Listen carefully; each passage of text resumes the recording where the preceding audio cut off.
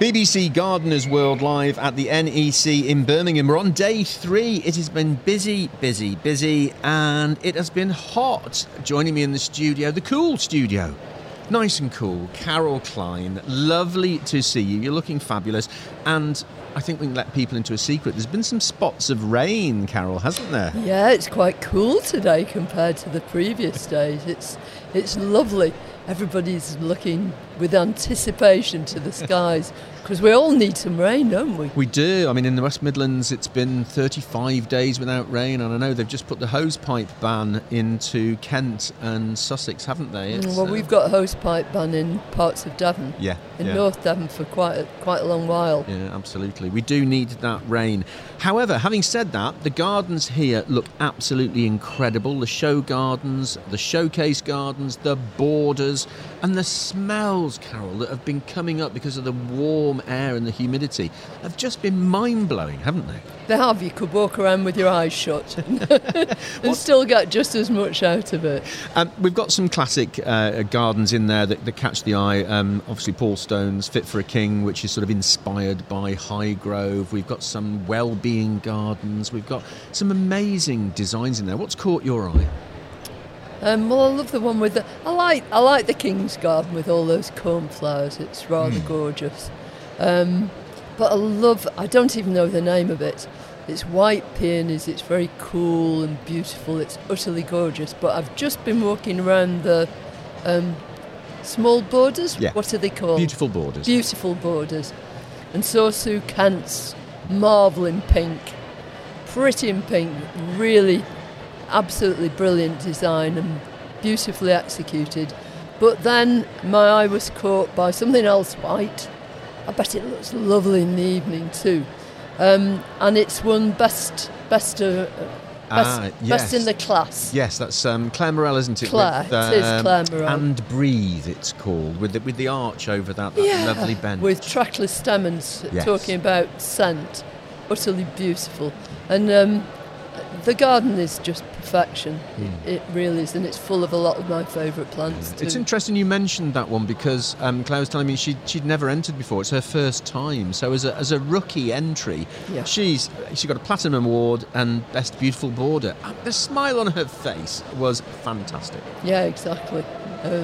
I used to exhibit myself, and in fact I've come to every single Birmingham show, every NEC.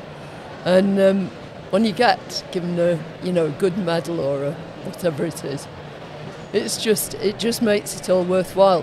But even more importantly, it's what the public think of what you've done, and that's what's so great about any flower show, but this one in particular.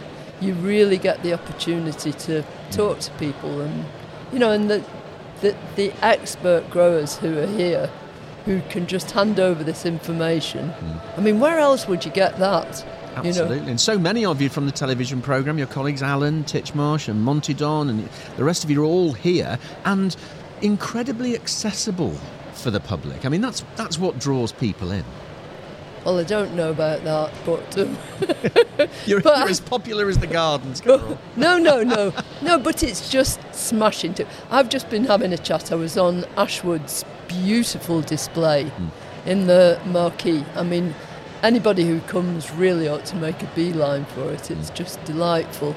And there were two ladies looking at different plants at the side, so we ended up, because they've got Streptocarpus in there, which is usually a house plant.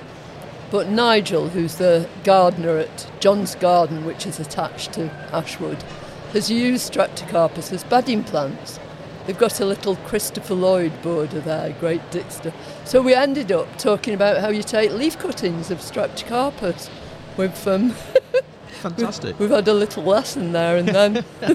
Every day's a learning day, isn't it, Carol? Yeah. That's the thing. Now, you've just touched on something before about what the public want to see and want to talk about. And one of the areas I find fascinating is the hot off the potting bench area. Neil Gow I spoke to yesterday. 101 entries, new breeds, new varieties. There are actually 98 on display.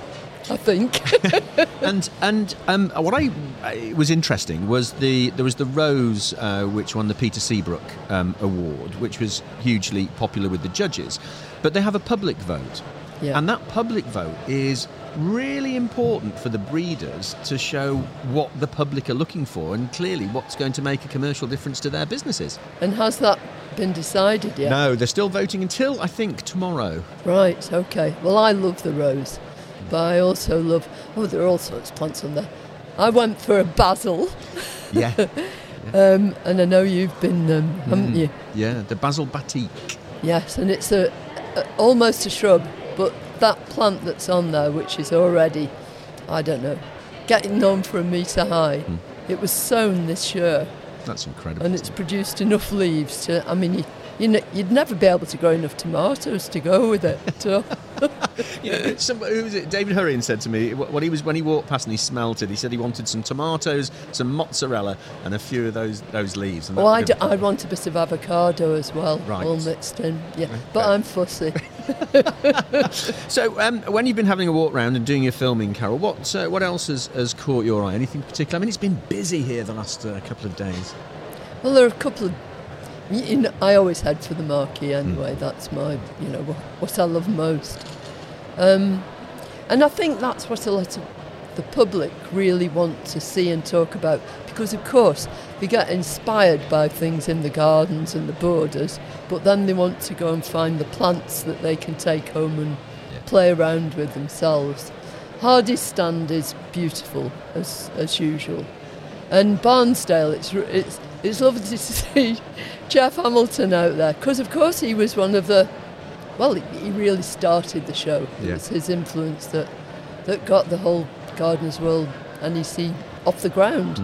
He did a garden right here in this... Where our studio is now, really? Yeah. Okay. Well, I don't know exactly where it was because it's such a massive hall, but yeah. And he was a hero of mine, as he was of many people. But he really, inspired people to come and... I came to the very first one as an exhibitor. I think I did 16 or 17 of them altogether.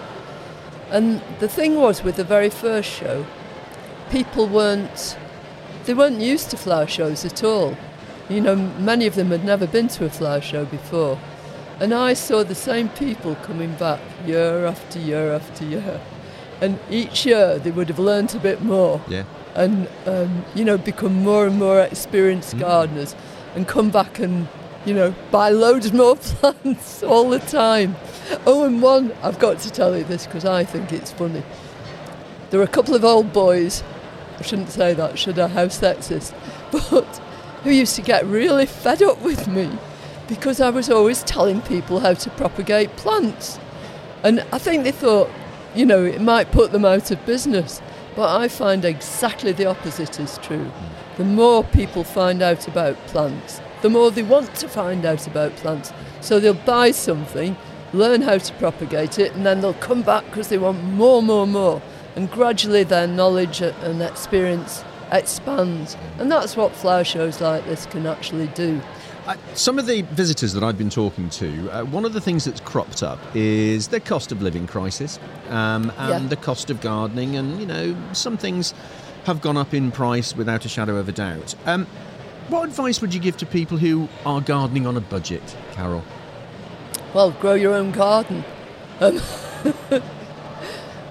We published a book called Grow Your Own Garden years ago. You can, if you can't afford it new, you can get one on eBay or on the Amazon. I'm not allowed to say that, am I? Used list.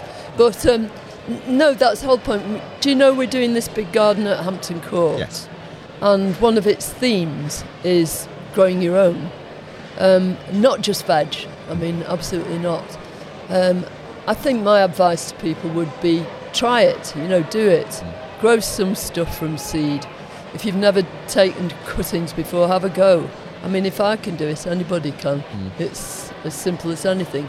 And that's the very best advice too. I mean, not only does it save you money, but it also makes your gardening practice much more self-sustaining.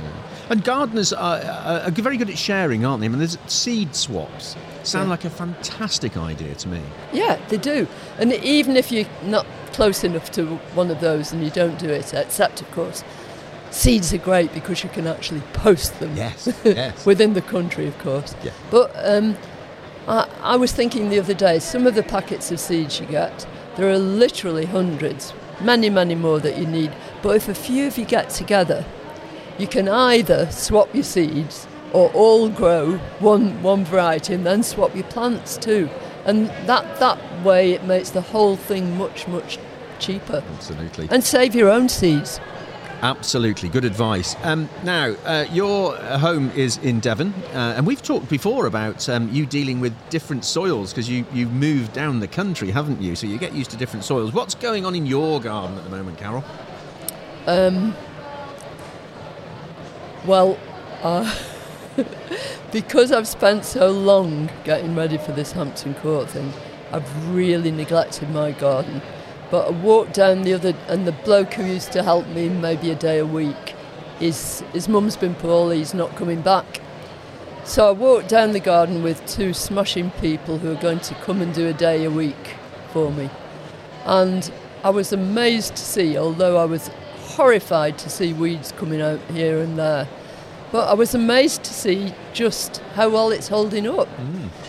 Despite this drought. And I think that's because I practice not only mulching the soil, but I let the plants be a mulch. So I plant so thickly.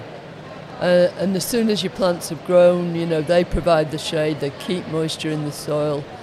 They take it out as well, naturally, through the roots to water the whole plant. But, it's not doing so bad. Some of the borders on the sunny side are looking... they look reasonable. But you know what I'm itching to do is, once this whole Hampton Court thing is over, I've gone home from the NEC, I've done a whole load of scurrying around, I go off there for a couple of weeks, and then I'm coming back and I'm just going to be in my own garden. And it's going to be my husband's 70th birthday, and I think we're just going to have a party maybe, have a relax, and just get in there and garden. Well, that sounds fantastic. Just picking up on one thing, you used the W word, weeds. Yes. And of course a lot of chat this year because we are allegedly being encouraged to see weeds as our friends and rewild and be nice to slugs and snails. I'm looking. Yeah. I'm trying to determine where you're coming from there, Carol. What's your take on that? Well, next to us we've got a field which we actually bought. We paid so much money for it, we got no money to do anything with it. But it is totally full of dandelions. And I don't know how many bees it could feed, but I should think it's the entire bee population, at least of Devon. And of course, weeds are wildflowers. And I don't like a few weeds. I don't like couch grass because I think it spoils everything. But I can remember once we did a programme called Wild About the Garden, long time ago, about 25 years ago now. It was for Channel 4. And we were up past Hadrian's Wall with looking at a meadow. It was awful. It was that time of year and there were midges everywhere. In fact, our runner was trying to give up smoking, but we told him he couldn't because he had to blow smoke at us. But I can remember being there he's a botanist and he runs Donald McIntyre, he runs Emmersgate Seeds, one of the best wildflower seed providers, and I'm not on commission. And we were looking at grasses and I looked at this cocksfoot grass, with those big heads. And I said, surely, you don't want that in your garden. He said, oh, yes, you do, he said, because during the winter, it protects so many different kinds of insects. And caterpillars will feed on its leaves. So, everything's a part of it. I'm still not going to grow cocksfoot grass or couch grass in the middle of my borders. Fair enough. But around the edges, absolutely. Sustainability in gardening is a big thing now, Carol. I mean, it always has been for gardeners, but it's becoming increasingly popular. I don't use the word trendy. I think popular is better. And looking after the eco-structure in terms of wildlife, bees, butterflies, things like that. And that's attracting a new, younger audience into the garden, is it? Because they're sort of brought up to be a bit more in touch with that nowadays, aren't they? Yeah, they're a bit more conscious, thank goodness. Although I think that, education, it's so hugely important. I think there ought to be, I think gardening should be on the curriculum for everybody, right from the word go. Not just because it teaches you how to grow plants, but it teaches you about absolutely everything. And more than anything, it teaches you about your part in the planet and the part that you can actually play. So I think there are a lot of older people too who are sort of, because they can see the point, they can feel the heat, they know that what's happening to the planet, and I think altogether we're much more conscious of it. But I don't know how long I'll be here for, not all that long, but what worries me, what I think about, is what's going to happen to my grandchildren. And and everybody's got family, and I think that's what prompts you, to really try and put into practice all these things. Have a compost heap, never use pesticides, garden organically, for goodness sake. Grow the things that love growing in the kind of place you've got, so you fit in with nature, because you can never break nature's rules. Absolutely. Carol, as always, an absolute pleasure to see you. Enjoy the rest of the show and have a fantastic 70th birthday party for your husband. Yeah, and you know how old I am. On the day we start planting for Hampton Court, it's my birthday. Is it? And I'm going to be 78. Well, I always went for a toy boy. Happy birthday in advance for Thank that. you very much. Carol, always a pleasure.